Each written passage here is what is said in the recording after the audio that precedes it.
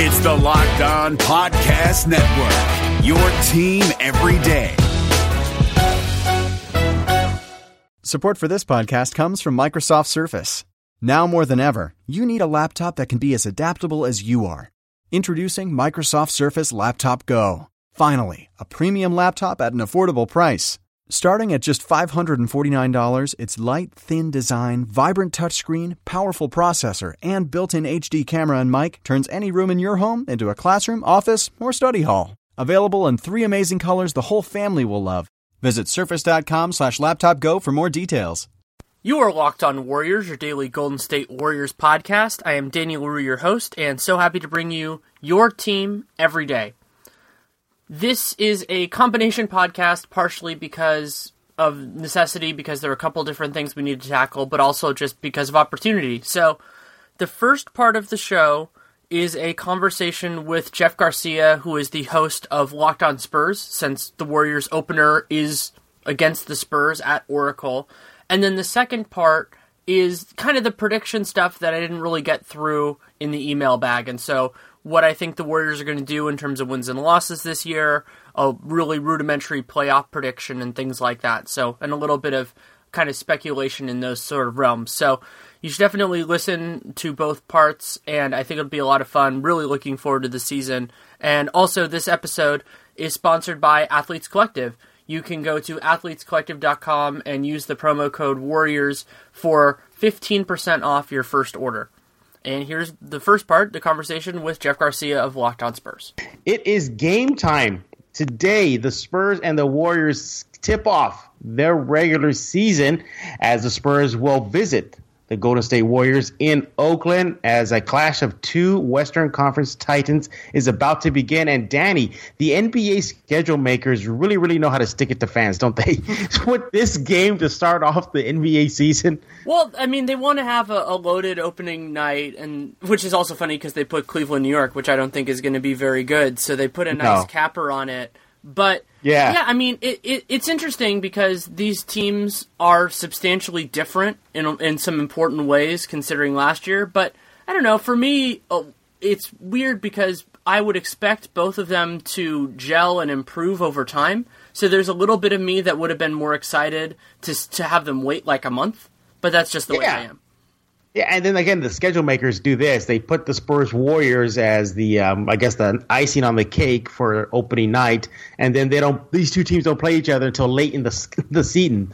So hopefully they'll have some playoff implications then and make the game a lot more interesting. But ahead of tonight is the Spurs Warriors. Again, it's just one game, not really much that Danny and I can pick and choose from. Is, like I said, just one game. You know, sample size is very tiny, but there's a lot of things to be looking forward to from the Warriors side and the Spurs side. I'm taking it right off the bat. Danny is seeing this new look Warriors team come together for the first time in a game that matters. Yeah, I mean, there's a lot there that will be really interesting, and for me, the most compelling part of this game, especially with Danny Green being out to a degree, is how Coach Pop handles when the Warriors go small, because they have a different group of personnel now, they have different strengths and weaknesses, and who he chooses to have out there will be, it's not going to be definitive, it's not like we're going to learn, this is the Spurs master plan, but it'll be a nice little piece of information. Oh, exactly. You know, going into this game, I was looking forward to at least seeing the Spurs fully loaded, just seeing if they can with their new look, additions of Pau Gasol. You have the second-year player for the Spurs, LaMarcus Aldridge, seeing how he gets more in tune with the offense and the defense. And, of course, you know, the rookie DeJounte Murray and so on and so forth. But now with Green out, and let's face it, perhaps it could be arguable that Kawhi Leonard and Danny Green are perhaps one of the best 1-2 punches defensively on the perimeter. That's not going to be there tonight in Oakland. Yeah, I think it's going to be strange to see a Spurs team without Danny Green, especially because part of what makes San Antonio such a fascinating matchup for Golden State is that they're one of the only teams that has guys that they can put on Curry and Durant. And without that, it's going to be meaningfully different. But you can also get different knowledge, different information from that, because who does Pop put out there? How do they change the assignments and all that sort of thing? And also, I mean, I think it's going to put a little bit more pressure on Pau Gasol on defense, and that's something San Antonio fans should be looking to find out early in the season. Yeah, Pau Gasol and defense usually don't go together in the same sentence, but if there's any team in the NBA that can get out that defensive mindset from Gasol, would be Popovich and the Spurs. The preseason is over, Danny. What did you learn about this Warriors team before tip-off of the regular season? They're coming together faster than I expected, but they're still not nearly what offensively what they will be down the road. I guess that's true defensively too, but there were stretches like in the game against Portland, which was their last preseason game, where they just blew the doors off them in the second and third quarter, and as everybody knows, Portland's a very good team, though not the best defensive team. And so they had those kind of like high ceiling moments. They also nailed the Clippers early in that game. But the other big takeaway, which was something I think you and I talked about when we did the really early crossover, is that they had some players on the bench that looked good. You know, we didn't see it against true like NBA competition in that sense, but they had some guys who looked like they can play. And both of these teams are testaments to the importance of depth, and that will be a lingering storyline for the Warriors this season. Yeah, heading into the regular season, for me, looking at the Spurs in the preseason, was this. Pop was still going to be Pop. He sat out some key players during the regular season. He was evaluating the younger talent, who was going to make that 15th roster spot. But at the end of the day, it ended up being Bryn Forbes and Nicholas Laprovitola were the ones that were selected. So, okay, great. We knew exactly now what roster the Spurs are going to go to war with. But there was still a little shakiness that I saw in the preseason from San Antonio. I saw Danny Green still struggle with his shot before he got the injury. I saw Tony Parker really, really looking like he's lost a step or two now. He lost a lot of it. He looks a little heavier too. Like he's not as slim. I don't know if that's just age. Trust me, I'm an older guy. It's hard to lose weight when you get older, but he looked a little slower.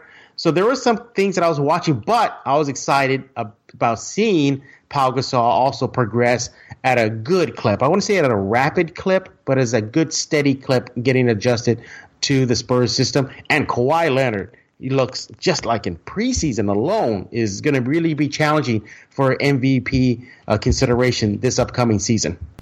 Yeah, I mean, Kawhi's a great player. Somebody I wanted to ask you about with Spurs, not only because I'm a UCLA alum, but just because he's going to figure into the season more now with Danny Green starting the year out, is Kyle Anderson. How has he looked to you, and kind of where do you see him fitting into this rotation when they're at full strength? Well, Popovich has already been on record after a practice saying that it's now Kyle's time to shine now. One of the biggest losses in the offseason was Boris Diaw. Say what you will about Tim Duncan, which was huge. Just that, yes, that's big. But right below that would be Boris Diaw. Boris Diaw was the player that could do it all. Defense, shoot the three, hit the shot in the paint, pass out of the paint, finish at the rim, etc. That's gone. Kyle Anderson is almost in that same vein. He has that kind of a weird size. Is he a 2? Is he a 3? Is he a 4? He's long. He's athletic. But in heading into the preseason, he looked like he took the next step in the summer league. So I was on board. I'm like, yeah, it looks like Kyle Anderson's going to have a good breakout season. Then the preseason hits, and he still looks like he's still that freshman, sophomore in the league. I don't know if that's simply because Pop is kind of telling him, no, like just take it easy, come out, play a little minutes and sit out. But he still, to me, looks like the same Kyle Anderson that the Spurs drafted. Who knows? Maybe the additional minutes that he's definitely going to get now that the Spurs have lost Boris Diaw and Danny Green for a little bit, we'll see a different side of him. But I do like the kid. I think he has all the tools. He's shown that he's a little bit more aggressive going to the rim. I saw that in the preseason. I'm sorry. His shot is still a little iffy. He can make them, and it looks good, but then he doesn't. But I'll tell you this much, though. His passing has improved. During the preseason, he nailed a couple of Spurs with touchdown passes for easy buckets, end-to-end passes. He had one against the, I think it was the Heat. He got the rebound under the defensive basket and just saw Pau Gasol streaking and just lobbed it straight full court right into Pau Gasol's hands for an easy deuce.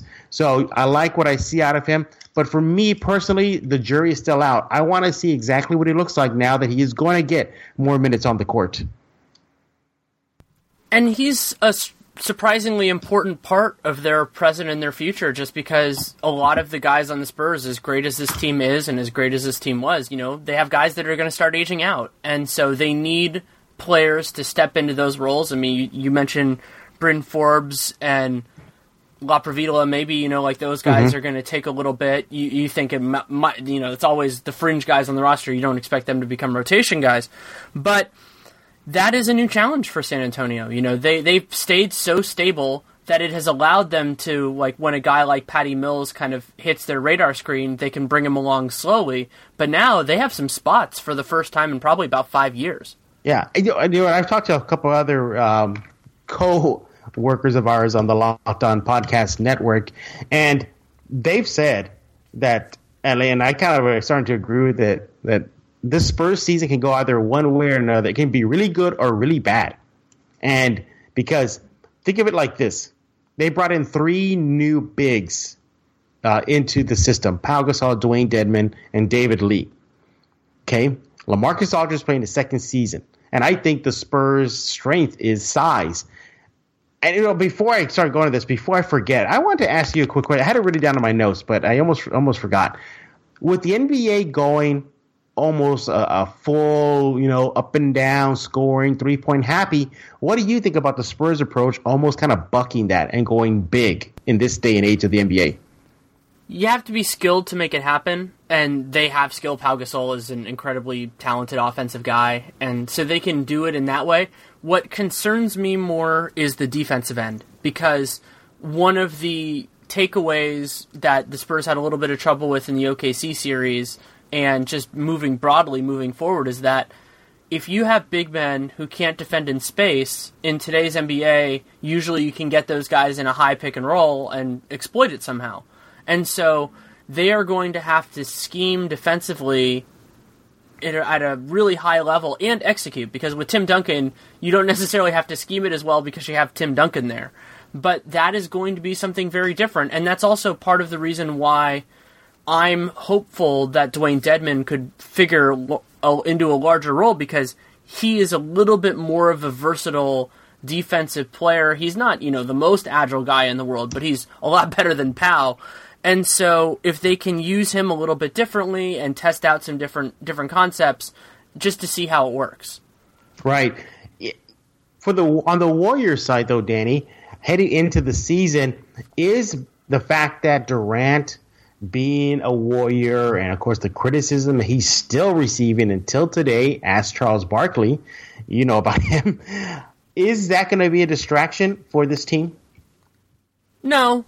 It's going to be background noise. I think it'll be a little bit different just because there are demands, not only in terms of the media, I think that's a small thing, but just in terms of other stuff, because there's so much attention on this team. So promotional things and everything else. I feel like it's going to be closer to like a playoff time constraints on those kind of guys just because of everything that's surrounding this team.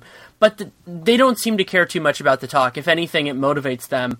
The Warriors, historically, with this group, have done a very surprising job of turning any criticism into something to galvanize them, which is hilarious, because they do have rabbit ears about that sort of thing. And rabbit ears can be, generally it's a bad thing, because, you'd rather have them, if you want to use the old media tropes, but you'd rather have them focusing on their work. But if you can turn that into something good, if you can turn that into fuel with consistency, it's fine. And really, that's what it's going to be. But the bigger takeaway in terms of that is just going to be that they're incredibly talented. And really, that talk is talk unless it turns negative, And then in that case, maybe do that. Like a great example of that is, you probably remember a couple of years ago when there was a Pacers team that was really good. It was I think the year after they were the 1 seed. And then as they started falling off the pace they were on, then there started to be these negative stories and they kind of spiraled a little bit. Like maybe in that kind of case it can matter, but I don't expect that to happen to the Warriors in terms of the downfall in play, so then it won't really spiral. I want to tell you a little bit about Athletes Collective, the inaugural sponsor of Locked On Warriors, and I think that's really appropriate because what they do is great, and it's a awesome fit for this kind of listenership, because what Athletes Collective, what they are about, is producing high-quality material and high-quality athletic gear at a lower price. And so, not knocking the excellent work that some of the big brands do, but Athletes Collective, I've had their stuff for months now. I use it to work out. I wear it around the house. I sometimes wear it as like an undershirt or whatever when I go out. It's comfortable, it's absorbent, it's supportive, and you get all of that same high quality fabric as the big brands, but you can get it for 40 to 50% off because of the lack of logos and everything kind of that ilk. And so it's a great product at a discounted price. And while that combination is the selling point, it gets even stronger with Locked On Warriors, because you can go there, you go to athletescollective.com and you use the Warriors promo code, and then on top of that already discounted price off with the fabric, you get 15% off your first order. So if you buy a bunch of things, you get a bigger discount. If you buy fewer things, you get a smaller one, but it's 15% either way. So it's just about how much you save based on how much you order. So you go to athletescollective.com and then you use the promo code Warriors. Now back to the conversation. Draymond Green. I got to ask about this guy. You probably know about this. There was an article recently out there that he and Clay got into some arguments and that he tends to be a bit of a distraction. We all know about his kicking as he drives to the lane. Is Draymond Green that much of a headache for this team? Or is it kind of like, is he like the modern day Dennis Rodman? Is Draymond Green going to be a player that this team needs to rein in at a few times? Because let's just say, if he keeps on doing this kicking motion thing, he's going to see suspensions. He's going to see games where he's going to be maybe fined, and maybe this can become a larger problem for the Warriors.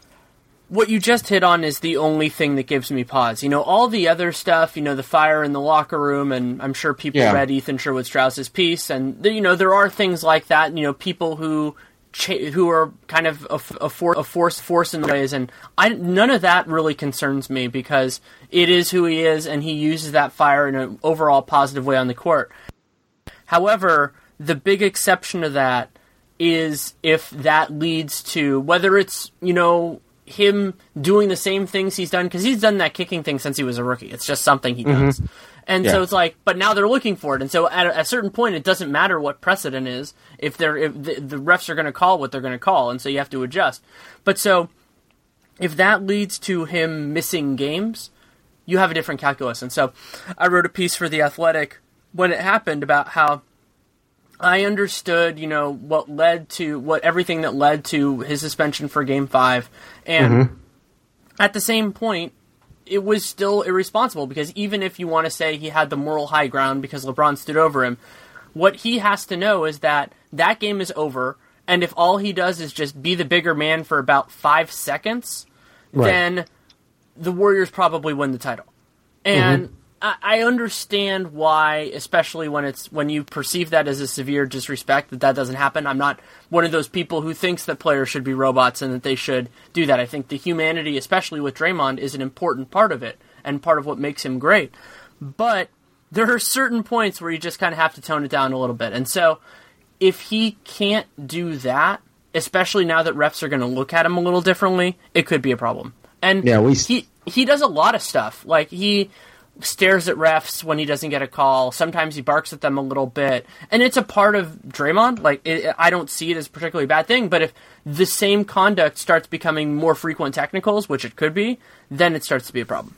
Yeah, because you look at Draymond Green, I've been on the record saying that I almost consider him the glue of the Warriors. I think he's that guy, that keeps the team together as far as motivating them, keeping them at a good intensity level, bringing it every day on the court for the Warriors. But then you see issues about the kicking You mentioned the stare downs of the refs.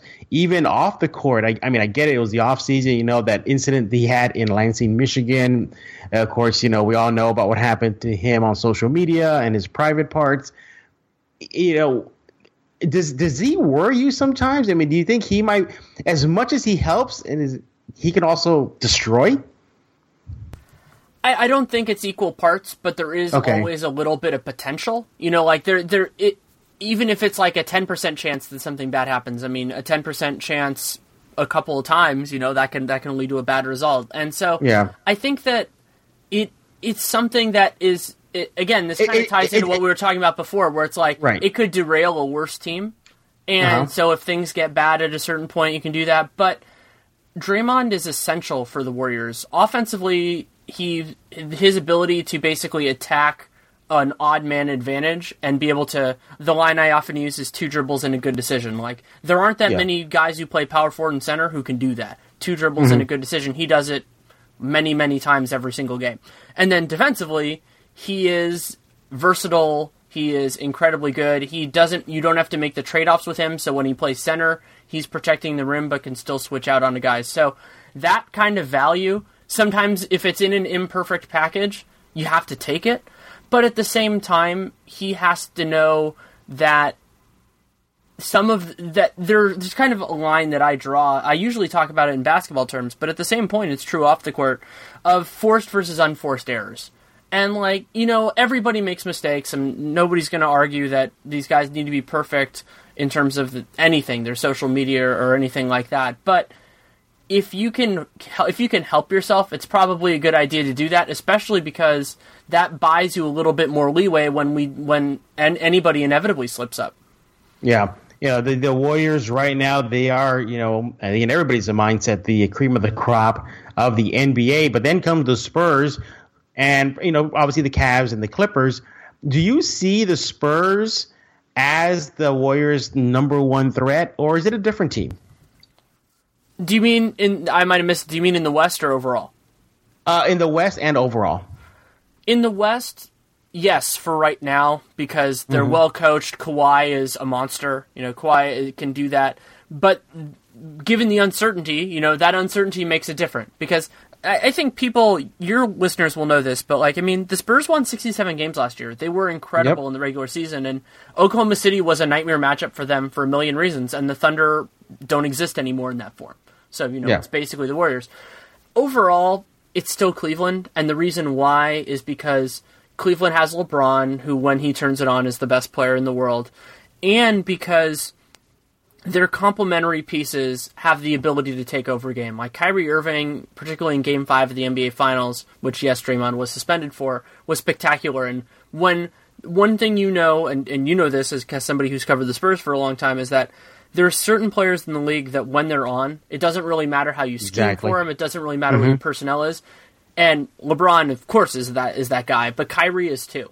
And Kyrie doesn't have his floor is lower than most of those high-end guys, but that doesn't really matter too much because when you're dealing in contenders for the title, you're always dealing in ceilings. That's just the way it works. So Cleveland has a lot more of those kind of guys than the Spurs do right now. And everybody else is just a little bit unsure. I think the Clippers don't match up well against the Warriors. The Jazz are too young. And then the other team that would be underrated, and I think I'd have them third, is the Celtics. Because the Celtics, like the Spurs, have a lot of really good perimeter defenders. But the difference between those two teams is that San Antonio has gotten enough offense to justify with their defense, and the Celtics haven't gotten there yet. Horford could be there. Maybe we're talking at the All-Star break, and I'm like, oh man, look at the Celtics. They could be that team. But right now, we can't say that with any certainty. That's right. The Spurs and Warriors in the West at least seem to be the leaders of the pack. And then, I don't know, is it just me, Danny, or there seems to be the West, that parity is almost gone now, where it's almost top-heavy, very similar to the East. You look at the Spurs, you look at Warriors, okay, fine, toss in the Clippers, but then it's kind of a big drop-off after that. The Blazers, are they ready to make that next step? You mentioned the Jazz. There's the Timberwolves. They're a very young team. Rockets. They always seem to be up in the air. I guess if James Harden can do this and this. They lost Dwight Howard. Who knows if that helps or hurts? But it seems to be in the West, it's just Spurs, Warriors, and everybody else. Yeah, I think a lot of people have the Clippers there, and they'll be a very good regular season team. I think they're weaker in the playoffs just because their rotation doesn't really condense in a way that's super helpful for them. But they're incredibly talented. I don't want to sell them short. They've also been extremely unlucky in terms of injuries.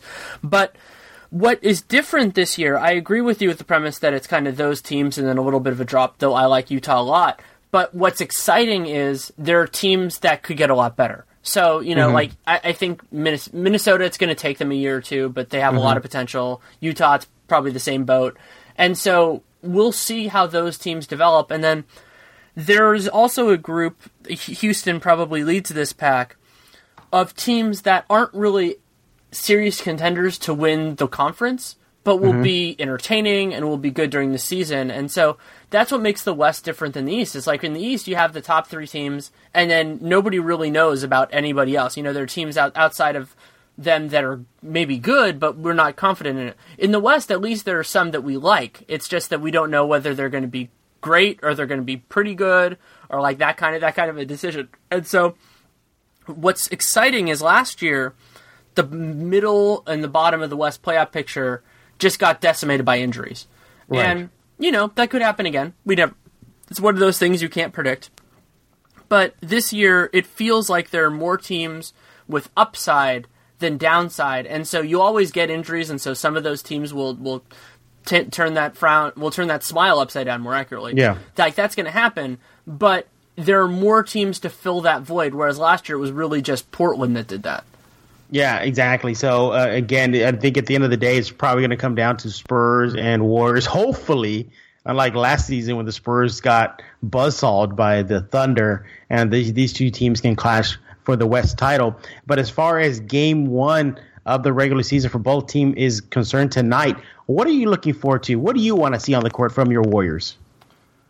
Well, I'm excited to see how they defend the Spurs because the Spurs are such a different team. We talked about it a little bit with how big they play. Like, they're just they run differently. And especially since we're not going to see San Antonio in their normal form defensively without Danny Green. So I'm going to focus more on how the Spurs offense works because that was a lingering storyline last year before they ended up not facing each other in the playoffs was, can the Spurs score on the Warriors? And so I'll focus on that end to see how those dynamics work because it's only fair to think that the other side of the coin won't be reflective because Danny Green is so central to what you guys do. Yeah, for me as the Spurs advocate here, I'm looking at seeing how much this Spurs teams can, at least early on in the season, can handle their new parts together in it's a regular season, game one. Yes, it's a marathon, not a sprint. But this is kind of a big game. And to see this is a new look Spurs. This is a brand, practically is. It almost is. Yes, you still have Ginobili and Parker there, but it's been turned over now. Duncan is gone. Diaw's gone. Boban's gone. Bonner's gone. That pains me so much, Danny. So who is going to be the next guys, the next wave of players to step in and fulfill their roles? Is it going to be a Dedmon? I think he's going to be crucial for the Spurs throughout the season as he gets accustomed to the system. Can he be that X factor as far as a player in the paint to defend? Because I don't expect him to drop 20 points or even 15 points. If he gives me 8 to 10, I'd be happy. But I just want to see what he does on the defensive end where the Spurs really need that. And, of course, Gasol. What is he can still bring that double effort that he did in Chicago and did in the Lakers? So there's just a lot of moving parts right now. One concern that I've been stressing throughout the entire offseason is that I'm worried about the Spurs point guard position. Right now, that's a top-heavy situation. It's Parker, Mills. That's it. If one of those guys gets hurt or goes down or suspended for doing some sort of knucklehead thing, whatever, then that's it. Because then you have a 20-year-old rookie, DeJounte Murray, an unproven NBA-level player, Nicholas Laporvitola, and that's it. So hopefully that the Spurs can see that situation kind of cure it. I don't think this Spurs team needs a dominant point guard like they used to in the past when Parker was Parker. I think they have a great offensive weapons surrounding Tony. You mentioned Kawhi. There's LaMarcus. There's Powell. Danny, when he's healthy, if he gets his shot going. So Parker just needs to now, and maybe certain Mills needs to become more of a facilitator. That's it. I want to see Barry, the scoring Tony Parker. I want to see the more facilitating Parker because LaMarcus and Powell, and sometimes, maybe Danny Green, he's going to be waiting out in the wings for that pass, kick out, to create the offense. If he just becomes a creator, I think the Spurs could be well equipped to take on the mighty Warriors. Yeah, there are a lot of things that I'm wondering about with them. I haven't watched, admittedly, a ton of the Spurs in the preseason. I also don't usually glean a lot from it other than like if a guy's in shape. And one question just for me, seeing how Tony Parker aged last year, is whether we will see Mills overtake him either in terms of quality or actually in terms of like closing out games. And that would be a major change. I don't think we're going to see it, but that's something I'm going to be watching for all year. Well, I'm also expecting Pop to give him and Manu Ginobili days off throughout the season. Those two players played over in the summer in Rio at the Olympic Games. You add this too that they also, both players played in Olympic qualifying games leading up to the Rio Games. So there was that. I mean, Parker played in Manila just to get Team France qualified for Rio. Manu played in exhibition games and exhibition tournaments. They had qualified, but he was still putting on miles on the knees and the legs. Then they go to Rio. Then Parker and Manu have so deep runs out in the Olympic tournament. Then they get bounced. Then they come to Spurs training camp. Then they go through the preseason. So I expect Pop to really, really monitor their minutes, and which is good because I think the Spurs have the horses around them that they can inject if Parker has a night off or two. You mentioned Patty Mills.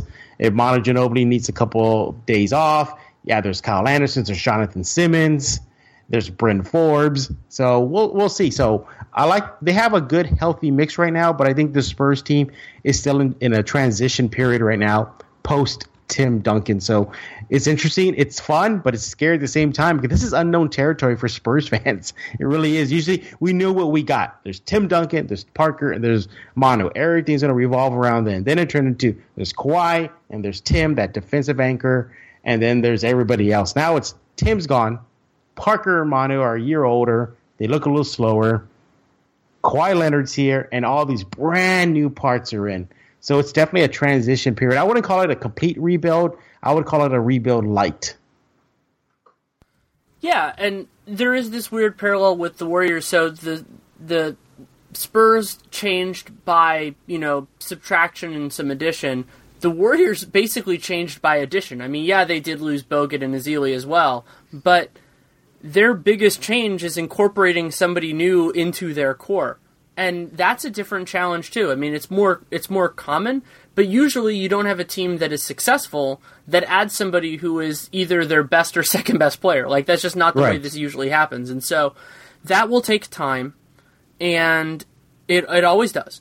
And so how this all works in that intervening month or two or whatever it takes is going to be something that is, whether or not you want to call it important really depends on how you see the regular season, but it's still going to be intellectually interesting, and that's super strange for a team that won 73 games.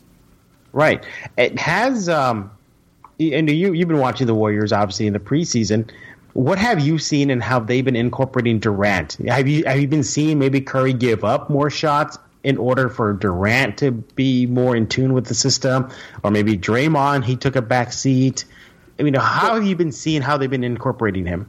Broadly speaking, what they've been doing is whoever gets an open shot can take it, and so that means that some nights it's been Clay has been the beneficiary just because he gets left open more often since Curry and Durant just get a lot of attention. But other games against Portland, Lillard doesn't do a particularly great job guarding Steph Curry. I think he had like 30 points at halftime, so Curry had that game. Durant, I think, had 2 really great preseason games, at least 2 that I can think of. So that's part of what makes it dangerous, because the Warriors could theoretically, like, they have enough offensive talent to not really have that kind of an identity. You'll always have to figure it out in crunch time. Like, that is one thing that they will have to do eventually. But they can get through most of their games just kind of not winging it in that sense of, like, playing the hot hand, because they have enough guys who it can be to make it work. Right. One other thing, too, I was going to mention, how huge was the loss of Bogut and Ezeli and Barnes and Barbosa? You know, was that kind of a sting, or is it something that the Warriors can recover from? It's notable in the regular season because Bogut was excellent defensively last year. He has his offensive foibles, but he was one of the best rim protectors in the league, and he gave the Warriors another guy who could be kind of a stability force on that end. Ezeli could be that too, but he missed so much time due to injury. So they're going to miss him a lot there. But one of the problems that Steve Kerr had, immensely successful coach, deserved Coach of the Year last year, but one of the problems he has is that he generally treats the small lineups as like their break glass in case of emergency, when they could use them more aggressively. So one of the ideas is that the Warriors should go to those kinds of setups more frequently in the playoffs. They just shouldn't do it in the regular season because there's no point. But in the playoffs, you know, maybe they should start like they did at the end of the finals when they won the title. Instead of starting a center, you start Draymond at center and just roll with it for 5 to 10 minutes, you know, as long as it'll work. And Kerr liked having Bogut out there as kind of a security blanket, and then even when Bogut got hurt, they were generally still playing another traditional center with those lineups, and it just didn't work because those guys weren't as good. So if you are working under this idea that Kerr is going to want to do the same thing, then it's a bad thing, because as good as Pachulia and West can be, they're not the same guy. They have different strengths, they have different weaknesses. But if it nudges Kerr to the direction he should have gone in the first place, then it could be really bad for the rest of the league. Because if the Warriors, let's say in the conference finals and the NBA finals, play lineups with Draymond at center 30-plus minutes a game, I think it's pretty close to lights out. Like that, there isn't a way that any current NBA team has to stop a lineup that is Curry, Clay, Iguodala, or if they want to try one of their other wings, Durant and Green. Like it's just too much offensive talent. And it's not even like a video game lineup, because you couldn't create that in a video game unless you just screwed with the rosters. And so that will be something with this team, is just how often do they break that out, and we'll have to see. Yeah, when you were just listing and rattling off the players right now, I just sank in my seat. I'm like, oh my god, that's right, Iguodala's there. So here's a crazy thing. So I was talking about this with somebody at the game, the Warriors' last preseason game, is that when they go to that small lineup, everybody's still workshopping a name for it. Klay Thompson is the worst dribbler and passer of that group. And Klay Thompson, he's not bad in any way, shape, or form. Not bad. Exactly. It's not his strength, but there aren't many teams that can pull out a lineup that is legitimate in terms of defense. That it's not like, oh, we're just playing our 5 smallest guys. Of course, a lot of teams could get good offensive lineups there, but just the level of overall skill. I've written before that one of the big things with this Warriors team that is completely different from almost any other team in NBA history is that when they go to those small lineups, they play 5 guys that can grab a defensive rebound and dribble all the way down the court at full speed, and make a good decision. So they can grab and go with 5 guys at the same time. And so what that means is you can treat rebounding differently, you can do a lot of other stuff. And so we don't know how much they're going to push the envelope with that and what they're going to do this season, but they're so compelling because they could do things that nobody's ever seen before. We don't know if they will, but they could. That's right. There's one commonality that the Warriors and the Spurs share, is that they were left scratching their heads in the offseason wondering what is up with Jason Terry calling Klay Thompson and Kawhi Leonard a B-side player. I mean, what is wrong with Jason Terry? Yeah, I mean, guys say things. That's just the way it is. And kudos to Klay Thompson for coming to Kawhi's defense on that. Well, I think you see a lot of these guys, Klay is a good example of this, who, they know what they're seeing. And they have no problem being honest about it. And so if they're going to call a spade, and that's what they should do. That is the way that this should work. And At a certain point, and this is true of some of the other stuff, like, I just don't concern myself with it because it doesn't affect anything. Like, unless Clay or Kawhi says that it affects the way that they're training or whatever, I'm not going to care. That's just the way. That's just the way it is for me. There is enough substantive material for us to talk about and to work through that I'm not going to concern myself with what Jason Terry says about it. Yeah, I guess it strikes a bigger chord with the Spurs fan base because Terry has been a nemesis for San Antonio for a long time. For the Warriors, he's been more just like a guy around on vanquished teams because he was on those Rockets teams that weren't even a thorn in the Warriors' sides. I mean, other than Clay getting that super weird concussion in the conference finals 2 years ago. But it is what it is. Yeah, the fan base has been dealing with Terry for years during his Mavericks days when that rivalry was at its peak. So Jason Terry doesn't say anything about San Antonio, and he'll rile up the entire Spurs world of fans. Okay, Lou, before we put a bow on this show, prediction time. How do you see tonight's game going down? I think the Warriors win maybe high single digits, low double digits. So, it's close enough that they have to compete almost the whole way through, but then, it's not like we're hanging on the last shot. I'm going to go with the Spurs eke out a win. I'm talking by the hair of their teeth. Some sort of competitive game throughout the entire 1 through 3 quarters. Fourth, then it becomes more of a they score, Warriors score, Spurs score. Spurs can get a 3-point lead. Warriors come back and get a 4-point lead. And this would be nip and tuck down that stretch, but I think somehow, some way, Popovich schemes and pulls out some sort of rabbit out of his magic hat, and the Spurs eke out a win by 1 or 2 points. I think that would give both of us more material than what I said.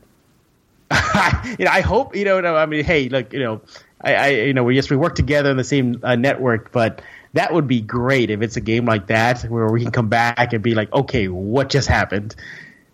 Yeah, we'll see, especially without Danny. If it goes down like that without Danny, then that would probably have to concern you. Like, wait a minute, one of their better perimeter defenders was not there, and they won. Yeah, we'll see. I mean, that's the fun of the early part of the season is that you get to learn things, but nothing's definitive because there's still so much time for everything to resolve. But it's going to be a lot of fun. Real quick, how's David West, the former Spur? How's he been doing integrating into the Warriors? He's done all right. I think he's playing a different role for the Warriors because they've been playing him a lot at center. And so offensively, that's great for him. He's getting basically all the shots he wants, and he seems very happy with that.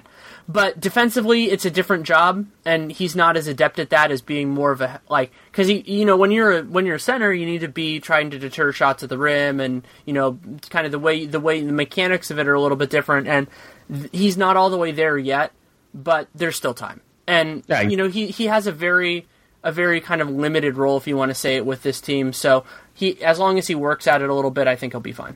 Thanks again to Jeff Garcia for coming on with me, and we did doing that crossover episode. You can listen to Locked On Spurs in many of the same ways that you listen to Locked On Warriors, so whatever your favorite podcast player is, you can check it out there.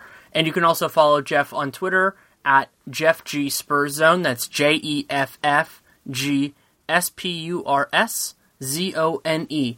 And going to take a quick break before we get into some of my other predictions for the rest of the season. Okay, prediction time.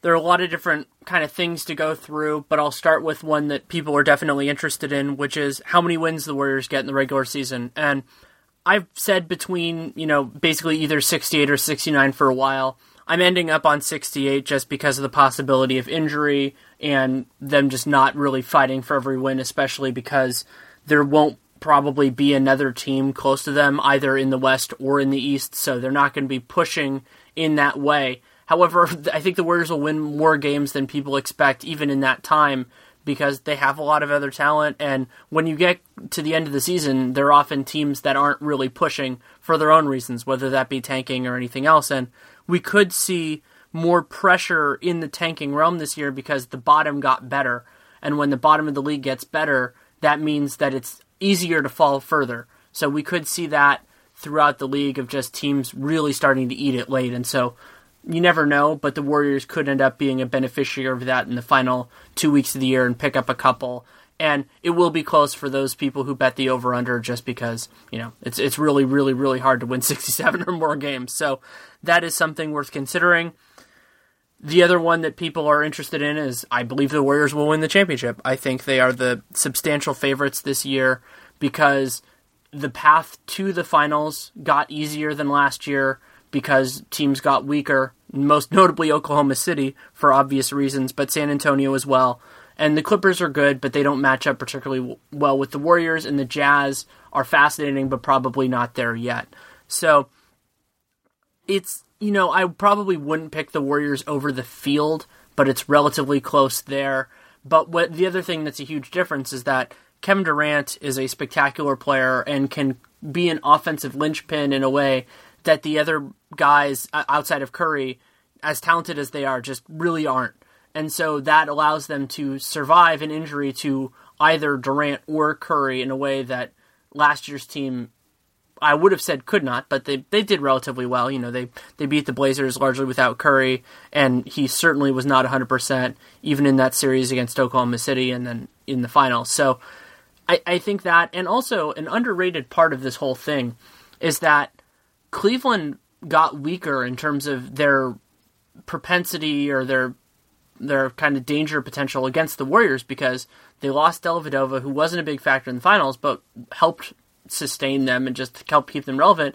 And they also lost Mozgov. And so, those guys didn't play a big factor in the finals, but depth matters. And they were pretty healthy last year. And anytime you're less than very healthy, then those kinds of players can loom large, as they did in just various moments of the Cavs season. Kyrie missed a bunch of time. And so they have that. And also the way they chose to spend, to this point, their extra flexibility was guys like Richard Jefferson, Mike Dunleavy, who are talented players, will help them win in the regular season, both former Warriors incidentally, but they really actively do not help them against Golden State because the Warriors can exploit them, and in a finals series, the best players on Golden State will be playing serious minutes, so it's not like you can really stash RJ or Dunleavy in those non-Durant, non-Curry minutes because there might only be 5 or so of them. So that's notable. So my current prediction is Warriors in 5 over Cleveland, but Cleveland is the most likely Eastern Conference champion.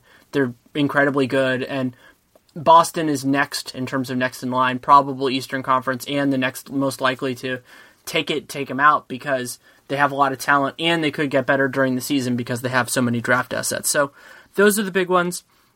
I can't remember exactly what I talked about in terms of the other awards, so I'll just kind of summarize it. MVP, I think LeBron is the favorite, and so he's my prediction to win, but that Curry will deserve it, which is an interesting distinction, but they're voter fatigue, the Warriors being the Warriors and all that, so Curry's going to have a great season, more in line with 2014-15 than 15-16, but he's proven me wrong before, so maybe he'll bring something closer to last year, which was one of the best offensive seasons of all time. So that's really impressive. Durant will be a little bit farther back because he gets the unfair blame if the Warriors win fewer games than last year because the biggest change was Barnes for Durant, though there were a lot of other things in play. So if they win 68 like I predicted, then Durant will get some of that like, oh, well, you won fewer games, so why should we give you the MVP? And, there's always that with LeBron. LeBron didn't win it his year that he moved to Miami because there was a backlash. So some of that will be in play as well. You got all that going. And the sleeper for this for me, for winning it, is Chris Paul. Because Chris Paul's never won before. The Clippers very well could end this season with the second best record in the West. Maybe even the second best record in the league. And Chris Paul should be their best player. So I've heard some people talk about Blake Griffin, and there certainly is merit to that argument, but Chris Paul has an interesting case with that, and if they can beat the Spurs in terms of record and get, within shouting distance of the Warriors, that would be awfully impressive. Sixth Man of the Year is hard, but last year confirmed, I think I talked about this a little bit on the email bag yesterday, that it's going to be hard for Iguodala to win because he doesn't put up the counting stats, and he's more important and valuable, and usually Sixth Man of the Year goes to the most outstanding non-starter. And so my current pick is Jahlil Okafor. Okafor will put up counting stats, even if it's on a team that should be pretty bad, and he might play starters minutes depending on how they resolve their center rotation. Joel Embiid's going to be on a minutes limit, and Okafor can score can score the ball. He had a great statistical season last year. Iguodala will probably deserve it. He'll probably be the most valuable bench player in the league if he can stay healthy, and he'll be even more valuable in the playoffs. But that isn't how the award is given, and when you can't beat Jamal Crawford out when Jamal Crawford didn't deserve it, I'm not going to predict Iguodala to win it. It seems almost impossible that Steve Kerr wins Coach of the Year because it's, there isn't really a narrative for it, and generally it's teams that defy expectations, and the way for this team to defy expectations is to win almost every game. That said, Bob Myers should win Executive of the Year. It really doesn't even matter what happens from here on out. Executive of the Year is almost always won in the first week of July, and Bob Myers won the first week of July, so he should win the award. You only vote for one person. That one person is Bob Myers. And the other prediction that I'm going to make is that the Warriors have 4 All-Stars, but also have 4 guys who make All-NBA. And that's a really impressive accomplishment if they can get almost their entire starting lineup onto the 3 All-NBA teams, especially considering they're not getting a center. So that means they're getting 4 out of 12 spots. So that's about a third of the league, which is awfully impressive. And if I had to narrow it down, I'd say Steph and Durant get first team, Draymond gets second team, Klay gets third team. But, those could bounce around a little bit. It's not that big a deal if they're, 1 or 2 off. But getting 4 All-NBA performances would be awfully impressive from this group. And so that's really it. If there are any other predictions that you think I missed, hit me up on Twitter, @DannyLaRue, or you can email DannyLaRueNBA@gmail.com. You can also check out the Dunked On Basketball podcast. Nate and I are back, and we're going to go through a lot of other predictions, like most improved player and everything like that. But those didn't really have Warriors involved in it, so I didn't want to include it in this. And I do not think Patrick McCaw is going to win Rookie of the Year because he's not going to play enough. So anybody who's thinking about that can wonder about it. And if you have feedback on the show, you can reach out to me in the ways I said before, or you can follow Locked On Dubs on Twitter, Locked On Warriors on Facebook, LockedOnWarriors@gmail.com if you want to send a response there. You can send it however you want. I will get it. And also you can support the show by going to athletescollective.com, using the promo code Warriors, getting 15% off. It's a great product. I use it. Those of you who know my advertising on other stuff, I only endorse stuff that I do really like. So Athletes Collective certainly fits that bill. I'm looking at my drawer where that stuff is because I'm planning on working out tomorrow morning before all this craziness happens, and I will be wearing my Athletes Collective shirt. And you can also support the show by downloading every episode, subscribing, rating and reviewing. And I'm actually going to start doing a push for rating and reviewing because this is when it's great to raise the visibility and get other people following the show. And I really do appreciate the support that we've had thus far. And so if you like the show, definitely make sure to give it a rating and a review, especially on iTunes. And if you want to, if you have an iTunes account, even if that's not where you listen to it, that would be a great thing to show your support for the show, because if we can get a rise in reviews, that can help lead to a push on the iTunes ratings, and then hopefully some people who would like daily Warriors content but are unfamiliar with the existence of Locked On Warriors can find it. And I really do appreciate everything. I think the email bag yesterday was a great example of why I've had so much fun doing this show, because got some really, really great questions, and that getting great questions in that forum or the Twitter mailbag or any of the other stuff I'm going to do, that makes for better content because I get to know what listeners are interested in and everything like that. So thank you so much for listening. Take care and make it a great day. San Jose Sharks hockey is back, and we've got you covered 5 days a week at Locked On Sharks. I'm Kyle Demetrius. I'm JD Young. Eric Fowl. Together we make sure you're never without your Sharks programming. Will the Sharks make a trade for a right winger? We got you covered. Will Erik Karlsson's groin hold up for the entire season? We've got you covered. Whatever happens with Team Teal every day, we've got you covered at Locked On Sharks 5 days a week on the Locked On Podcast Network. This is Josh Lloyd, the host of the Locked On Fantasy Basketball Podcast, the number one fantasy basketball podcast in the world. If you're looking for information regarding fantasy basketball, recaps of the NBA, this is the show for you. We are heading into the off-season and starting to get ready for the 2020-2021 fantasy season. We'll have all the information on what happens through the rest of the playoffs, free agency, the NBA draft, and then heading into a big 2021 season. So make sure you're checking out the Locked On Fantasy Basketball Podcast.